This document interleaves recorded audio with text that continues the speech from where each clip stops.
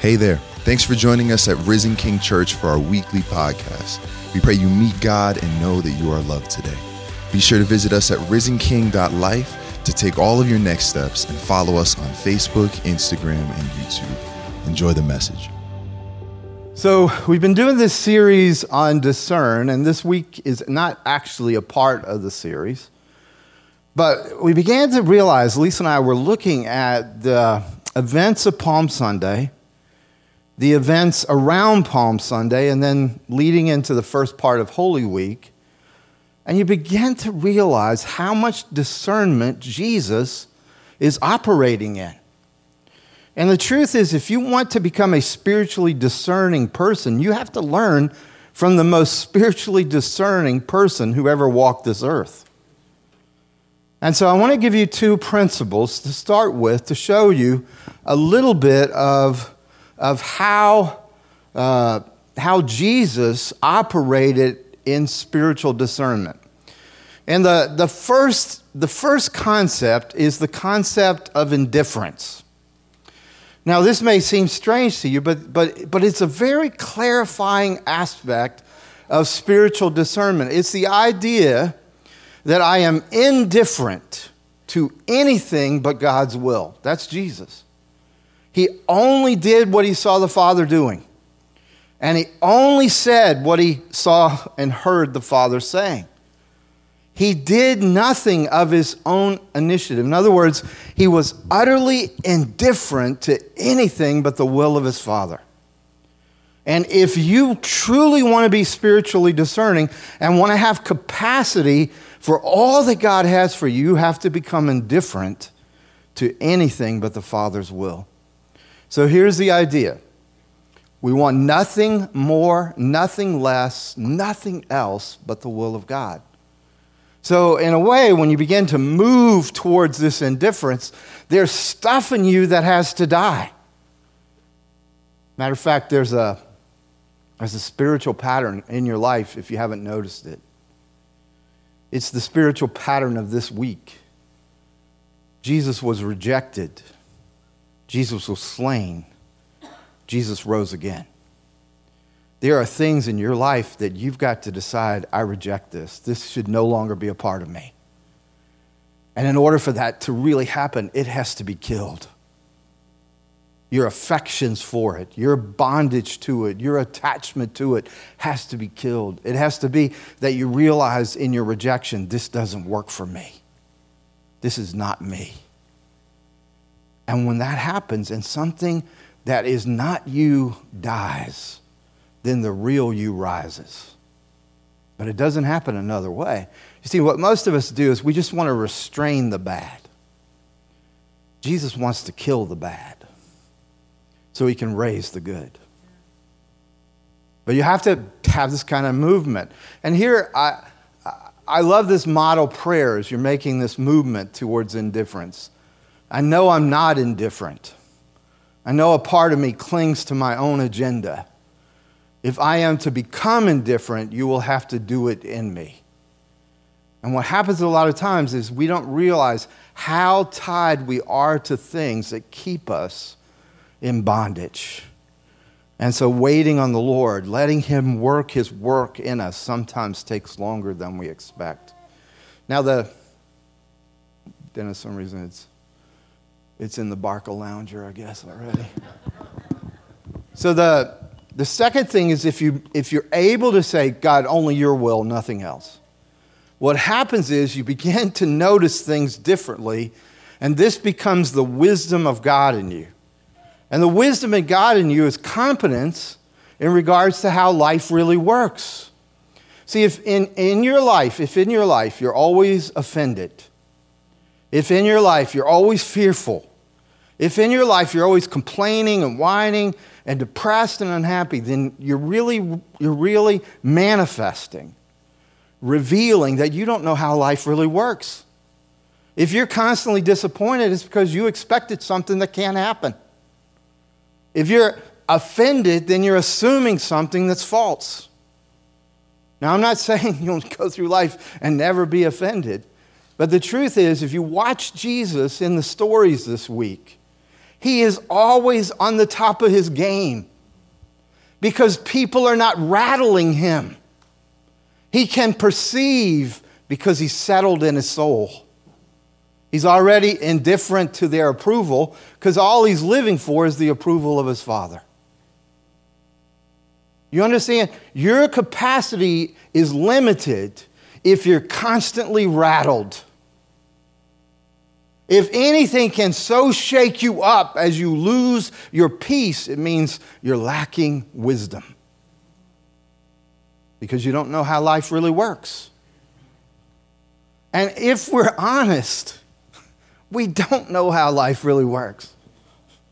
I've been married 40 years. I still don't understand how marriage really works.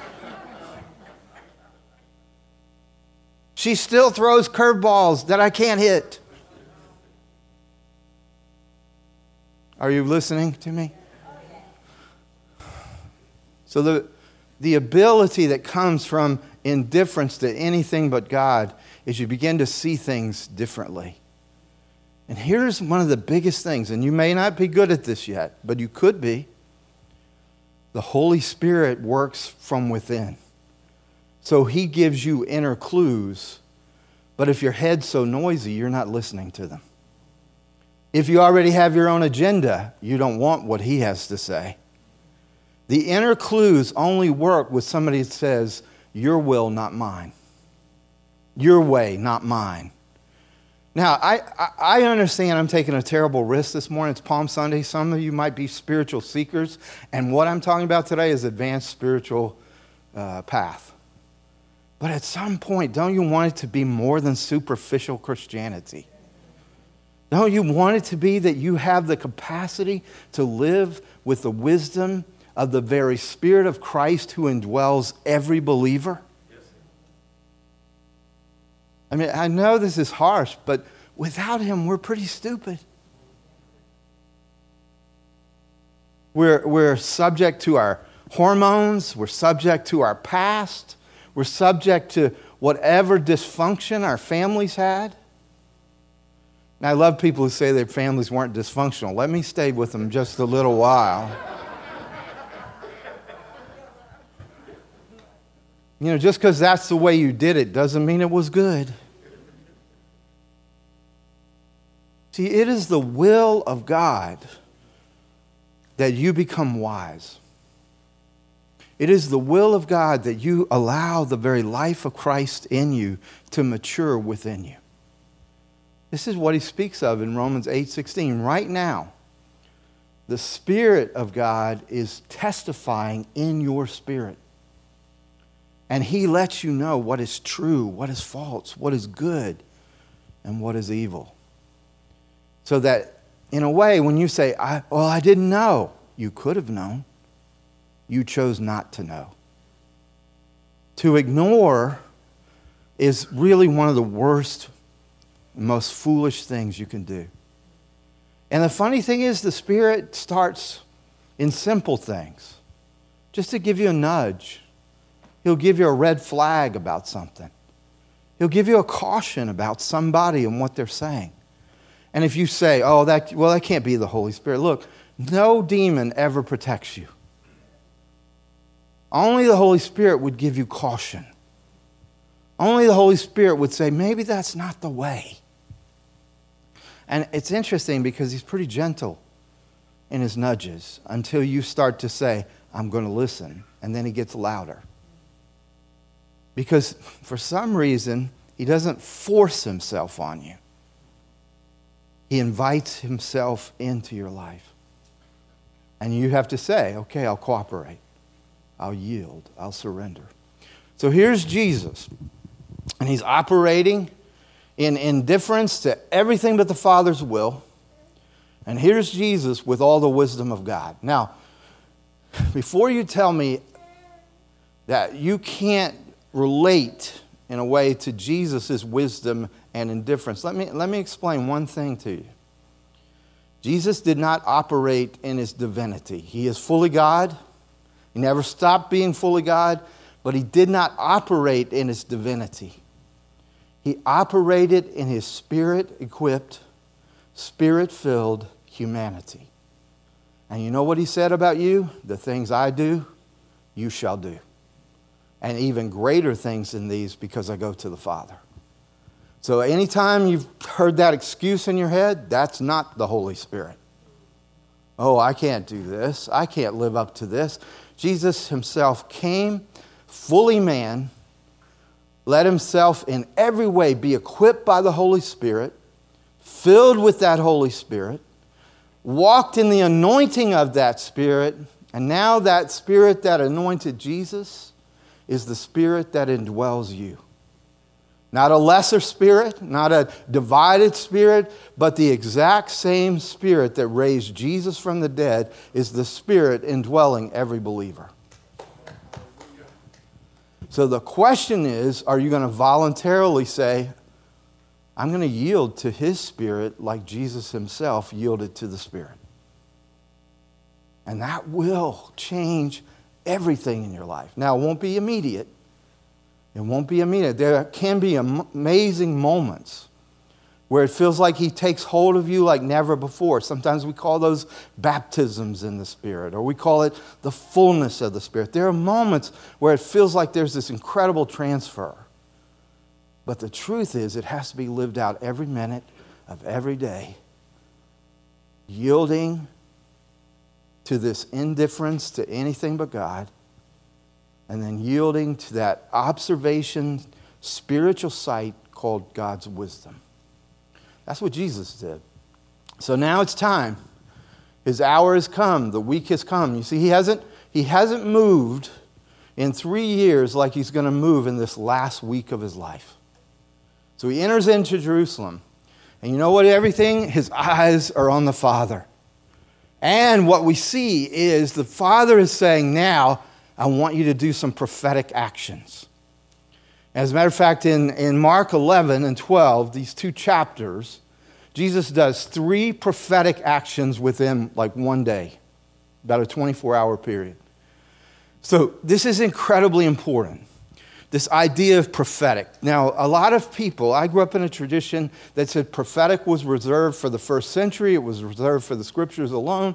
I do not believe that. I believe that when Paul says in Corinthians, all the gifts will still be available till Jesus returns. Because the work of the Spirit still has to be done in the power and gifts of the Spirit. And one of the best gifts, Paul says, is the gift of prophecy. Now, let's simplify that a little bit. Prophecy is as simple as this. God tells you something, and he tells you that so that you will speak it to somebody else. It's as simple as that. God gives you something to do and says, I want you to do this at a specific time, and I have a specific purpose for that. So there are prophetic words and there are prophetic actions. And Jesus is doing prophetic actions. Now this is really important. It's an action. It's something you do under the anointing and the unction of the Holy Spirit. There's a step of faith involved. Did God say for me to do this? Is God giving me these words? Yes, but it's also an act of obedience. And when you step in obedience to what God's saying, do this, speak this, power is released. His presence is manifestly present when this happens. And the very victory of God comes into a situation. Do you have any places in your life where that might be helpful? But you see, it's important that you have to open yourself up to the same Holy Spirit that Jesus was open to. Jesus has gone into Jerusalem for 3 years. He doesn't do what he does in this last week until the last week, because it wasn't time. You see, he could have ridden into Jerusalem on a donkey anytime, but it wasn't time. Oh, come on, it's pretty good when you think about that. In other words, do you understand? He had to see the moment. Now, why am I saying that? Well, because when you really open yourself up to the Holy Spirit, you begin to see the power of his fullness working. And then that brings wholeness to your family, to yourself, to the church. But here's the thing. An action is only prophetic if it's accompanied by spiritual discernment. We had a guy one time, many, many years ago, we had a guy one time stand up on a chair and yell, "I love Jesus," at the top of his lungs. And we all went, "Yeah, great."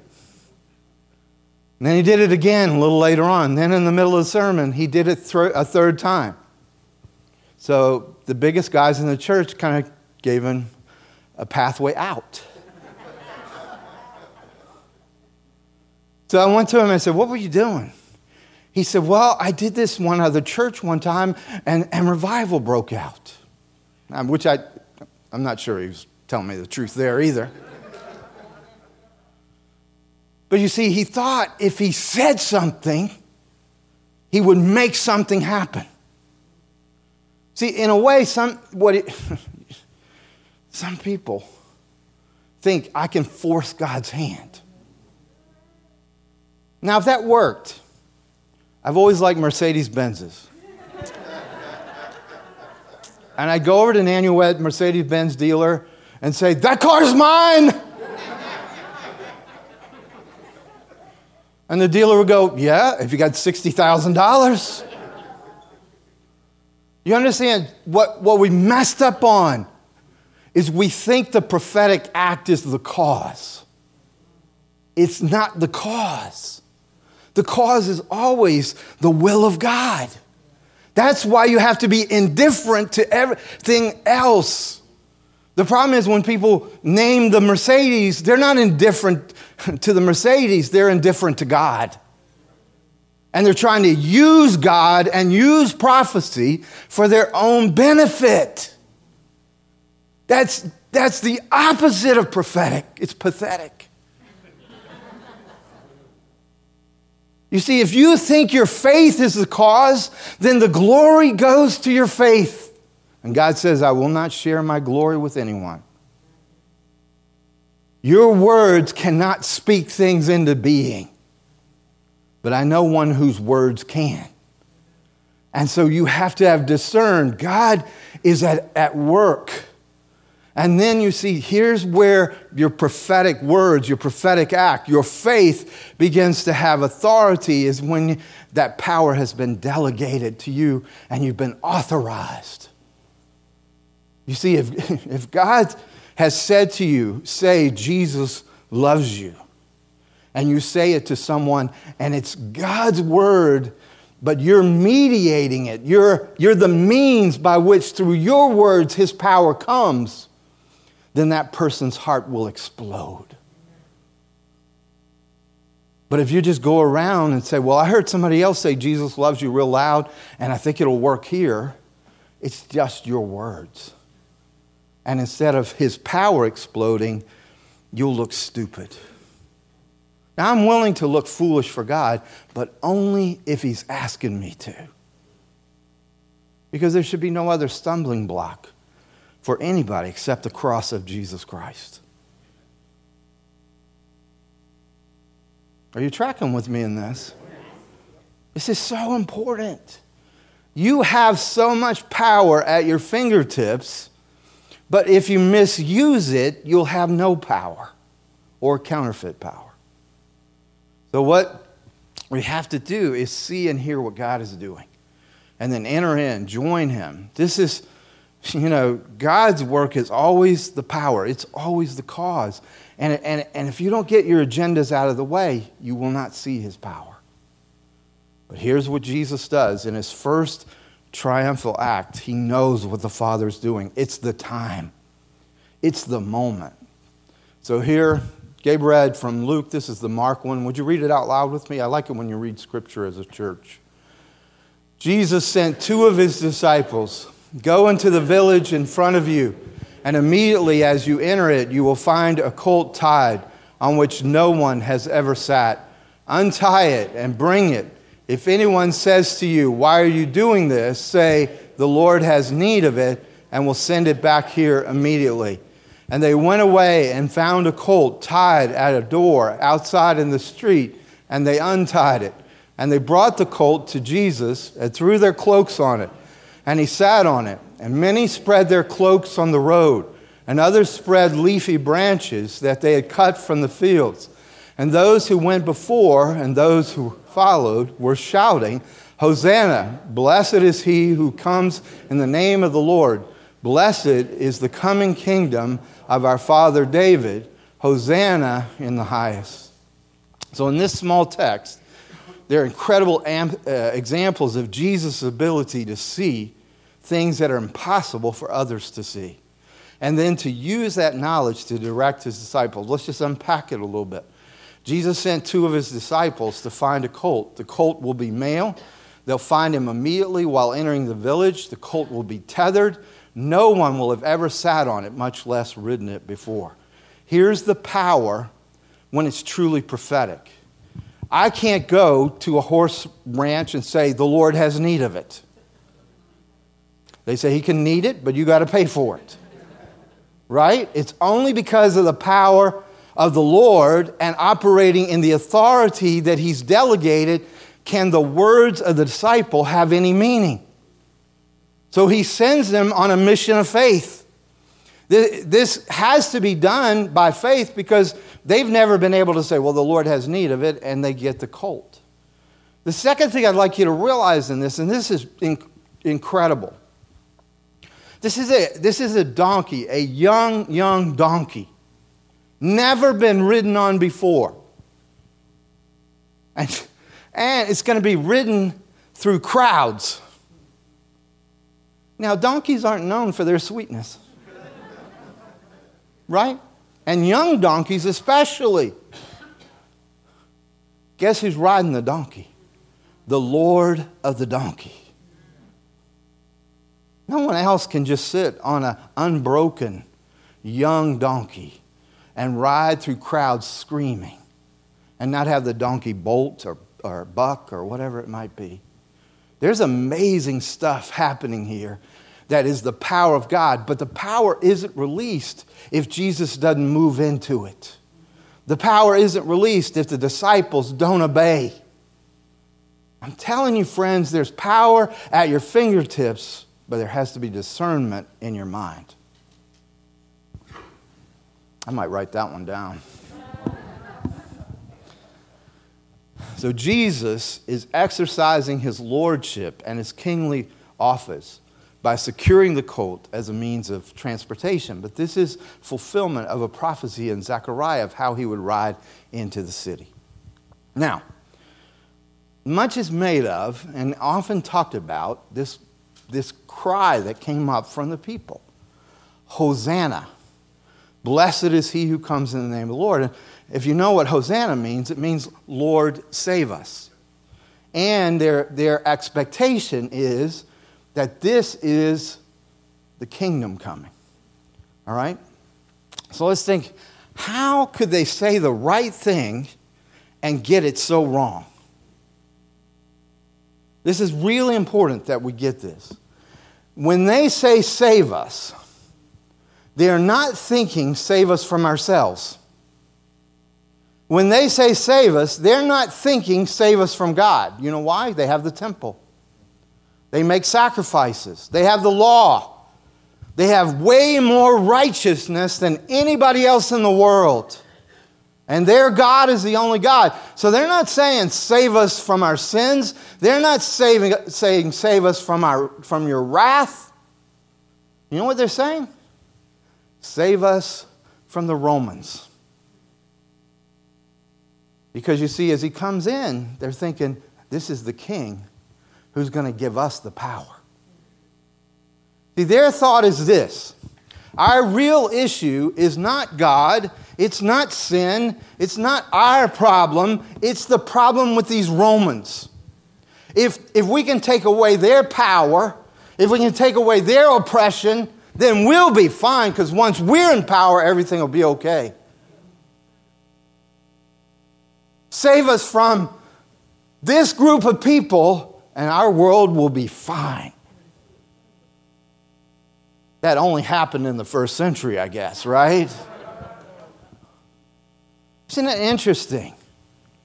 Isn't it interesting how we forget? How we forget when we see how evil others are, we forget how evil we are. We actually feel better about ourselves because now we can yell at some other group. Look at the oppression of that group. Look how evil they are. If we just got rid of them. Happens in every generation. It happens in every culture. Alexander Solzhenitsyn was a prisoner of the communists because he spoke out against them, and because he was a Christian. And he wrote wonderful, wonderful works, amazing things. But one of the quotes that is unforgettable to me is that when he was rescued from this oppressive gulag, and they asked him, do you just want to kill your guards? Do you want to just get rid of them and make the world a better place? Of course, I'm paraphrasing, because I don't know Russian.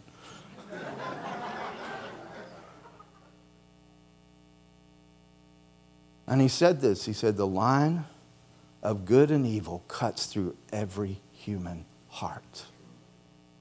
You understand? And he says, and no one wants to cut out a piece of their own heart. You understand what he's saying? He's saying you could get rid of the guards, but you wouldn't have gotten rid of evil.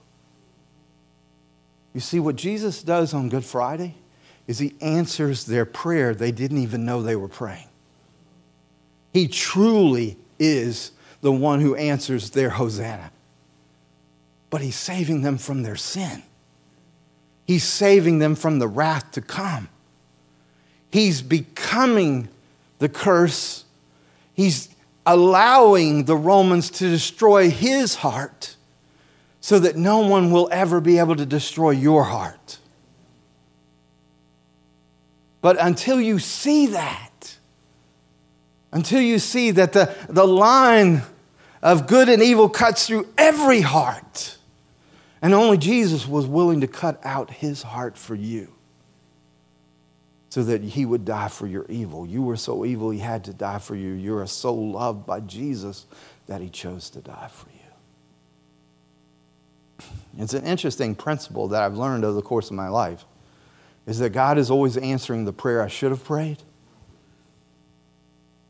trying to teach me how to actually pray. Because they're saying, if you just get rid of the Romans. And what God was saying is, no. What I have to do is I have to destroy the evil within you without destroying you. I have to destroy the evil in the world without destroying you. And until you get that, then Good Friday won't mean to you what it meant to the Father. And until you get that, you will not be indifferent to anything except the will of God. But the day you get it, the will of God becomes sweet. God, if you would do that for me, if you would cut out your own heart so you didn't have to cut off my heart, then can I trust you in all things? Can I surrender to you in your love? And can I lean into your goodness? Well, despite all these prophetic pictures that were happening in these early days of Holy Week, the disciples really didn't see. They didn't realize that Scripture was being fulfilled. They didn't even know that Jesus was entering as a Messiah. Now, can I tell you one more thing that's pretty obvious if you look at? How do conquerors enter cities? I've never seen one on a donkey. That should have been a dead giveaway, right? I mean, only in a sense, one coming in weakness comes on a donkey. I mean, you come in strength. What do you come? The biggest stallion you can find. A war horse. Jesus comes on a baby donkey. The Lord of the universe entered on a baby donkey. That's pretty big, right? Should have been a clue. I'm not coming to conquer, except to conquer sin and death. And in order to conquer sin and death, I'm not going to kill Romans. I'm going to die for Romans. Remember what he said? Lord, forgive them, for they know not what they do. Who's he talking about? He's talking about the Roman soldiers who were crucifying him. He didn't come to kill Romans. He came to die for Romans. When we start thinking about other races and other cultures, one of the first things you have to do is, am I seeing this race? Am I seeing this culture the way Jesus saw them? The very ones nailing his hands and feet to a tree were the very ones he said, Father, forgive them, for they know not what they do. And yet you and I, you see, we're not indifferent to anything but the will of God. We're very cued in to our own protection, to our own fears. Well, Jesus, as he comes into Jerusalem, he ends up at the temple right after this triumphal entry, and he looks around. Again, he's about to do something in the temple, but he doesn't do it till it's time.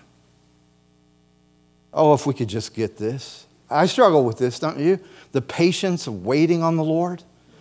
I'm like, why didn't this happen yesterday? I'm bothered. I'm irritated. Why is this pandemic lasting forever? Why is social and racial injustice lasting forever? And yet, what does Jesus do? He doesn't move before his time. He goes to Bethany, which is outside of Jerusalem, and he goes with the 12. And so, what are we looking at here? Well, we're looking at that spiritual discernment, true spiritual discernment, where you're not operating in your own power. It's the ability to distinguish then and discriminate between good. And good is defined in the Bible as being of God. The very word good and God go together. But how do I define that it's of God? Well, does it draw you closer to God? Or evil, which might look good, might look pleasing, it's not of God. And therefore, it will always draw you away from God. So here's Jesus, patient. He's come in fulfillment of the prophecy. They think he's coming in to get rid of the Romans, get rid of oppression. But no, he just goes to the temple and he scopes out the temple. Then he goes to his friend's house in Bethany. Then we see this second prophetic act. And this second prophetic act matters a lot more than a lot of people think. So he sees a fig tree. And he looks at the fig tree and it's beautiful. It's full leaf. It's taking up nutrients. It looks like it's a mature fig tree. But when he goes to find the figs, there are no figs. So in other words, it looks good, but it's not fulfilling its purpose. And Jesus says, may no one ever eat fruit from you again. Another place it says, wither up and die. Okay, if you don't get a little scared right now, you're not listening. Because if all you're about is appearance, but there's no fruit, then it's just religion. If all you are is about an outward obedience, but you're full of anxiety and anger and hatred, and you're full of depression and lust, then there's a problem. So it's such an interesting thing how important fruit is.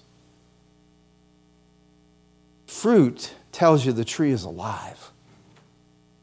Tells you the tree is connected. If you had a dead apple tree and you just hung some apples on it, it wouldn't be a living tree. So the fruit isn't the life of the tree. The fruit is the manifestation of the life of the tree. It's either a healthy tree or it's a corrupt tree. Why is that so important? Remember where he went first?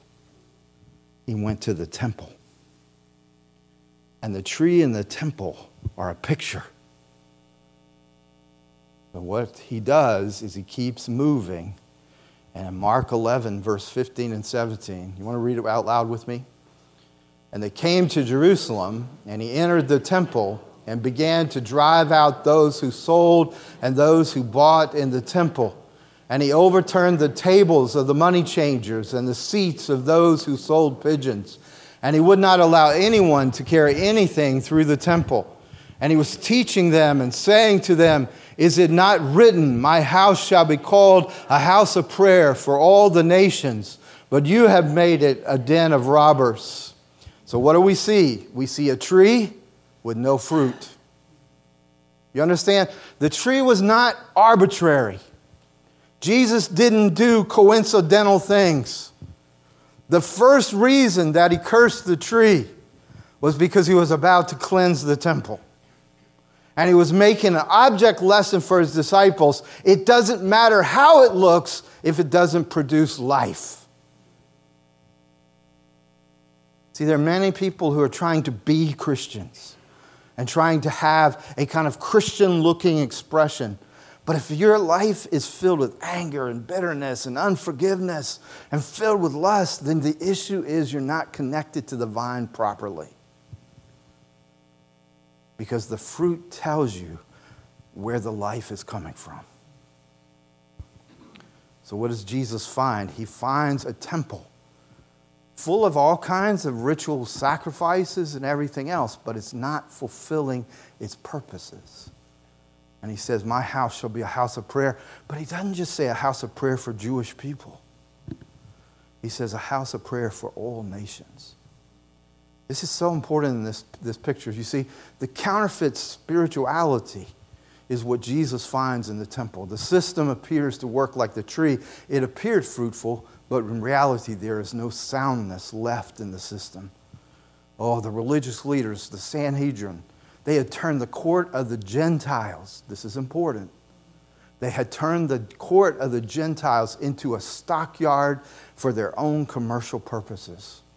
So the sale of animals for sacrifice had become one of the most lucrative sources of revenue for the Sanhedrin. These actions excluded the Gentiles from worship, and the temple was to be a house of prayer for all nations. Jesus cleansed the temple for the Gentiles, not from the Gentiles. Come on, that is really important. I look around, I think most of you are Gentiles.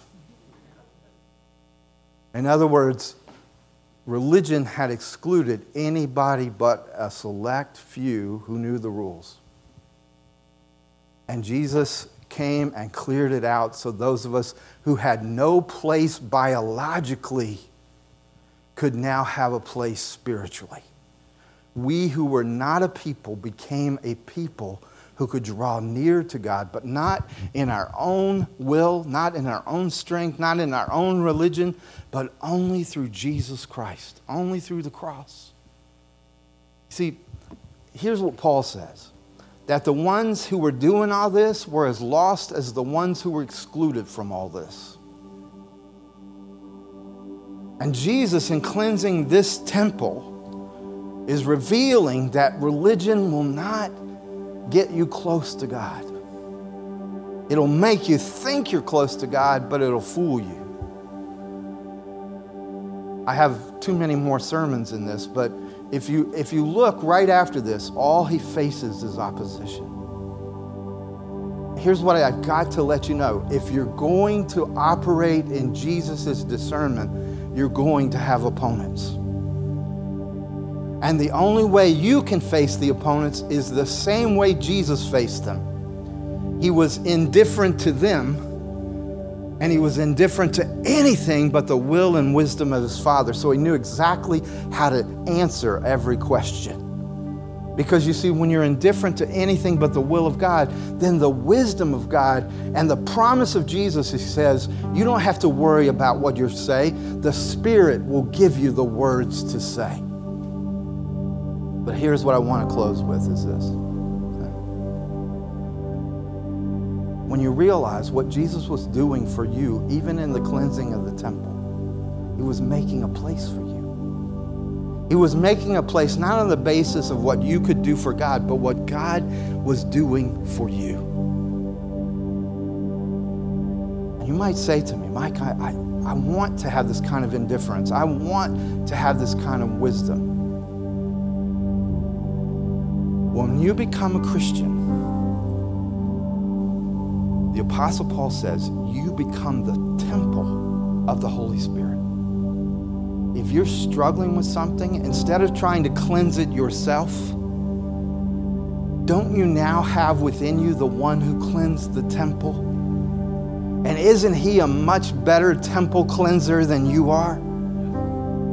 Isn't it time you say, Lord, cleanse this temple? And don't you think he'll do it?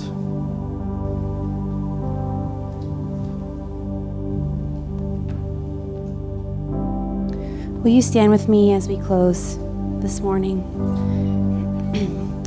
I don't get a lot of dreams at night, but when they're vivid, I always ask the Lord what He's saying. And I had a very vivid dream last night, and it just keeps coming to mind all throughout Pastor Mike's sermon. And my dream was this, is that I was invited to an event. I was invited somewhere with a group of people, and I had to pack a bag to go and get ready. And so I started to pack one bag, and then I couldn't fit everything, so then I had to go get another bag. And then I thought, and I need to bring this too, and I need this, and I need that. And before I knew it, I had all these bags that I could barely carry, and I was putting them in the back of the car. And so we were driving to where we were going, and it was like, okay, now we have to get out of the car, and I couldn't bring everything that I was trying to bring.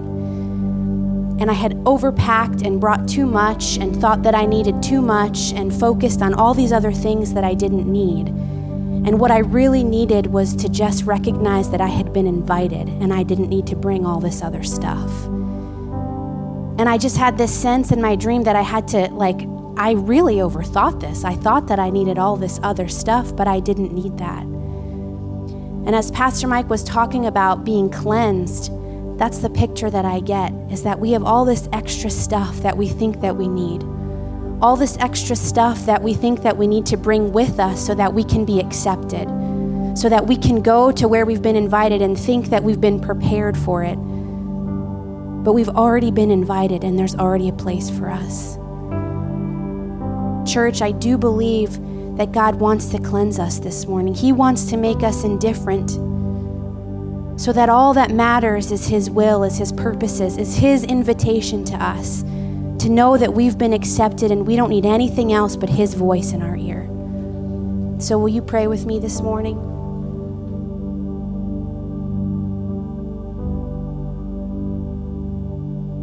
Father, I thank You that You have done everything to prepare a place for us. That You have done everything to say that we are accepted and that we are enough. God, I don't want to hear any other voice. I don't want to pack any extra bags. I just want to have You.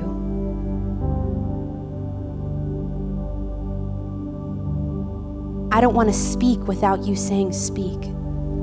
I don't want to go unless You say go.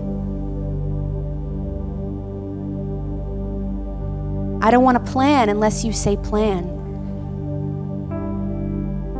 You have invited us this morning to know that when You say go, it is good. To know that when You say speak, it is good. To know that when You say plan, it is good. So, Father, this morning we accept Your invitation. Would You take out anything that You need to take out in us so that all that matters is Your will and Your word and Your voice. We give You glory and honor. In Jesus' name we pray. Amen.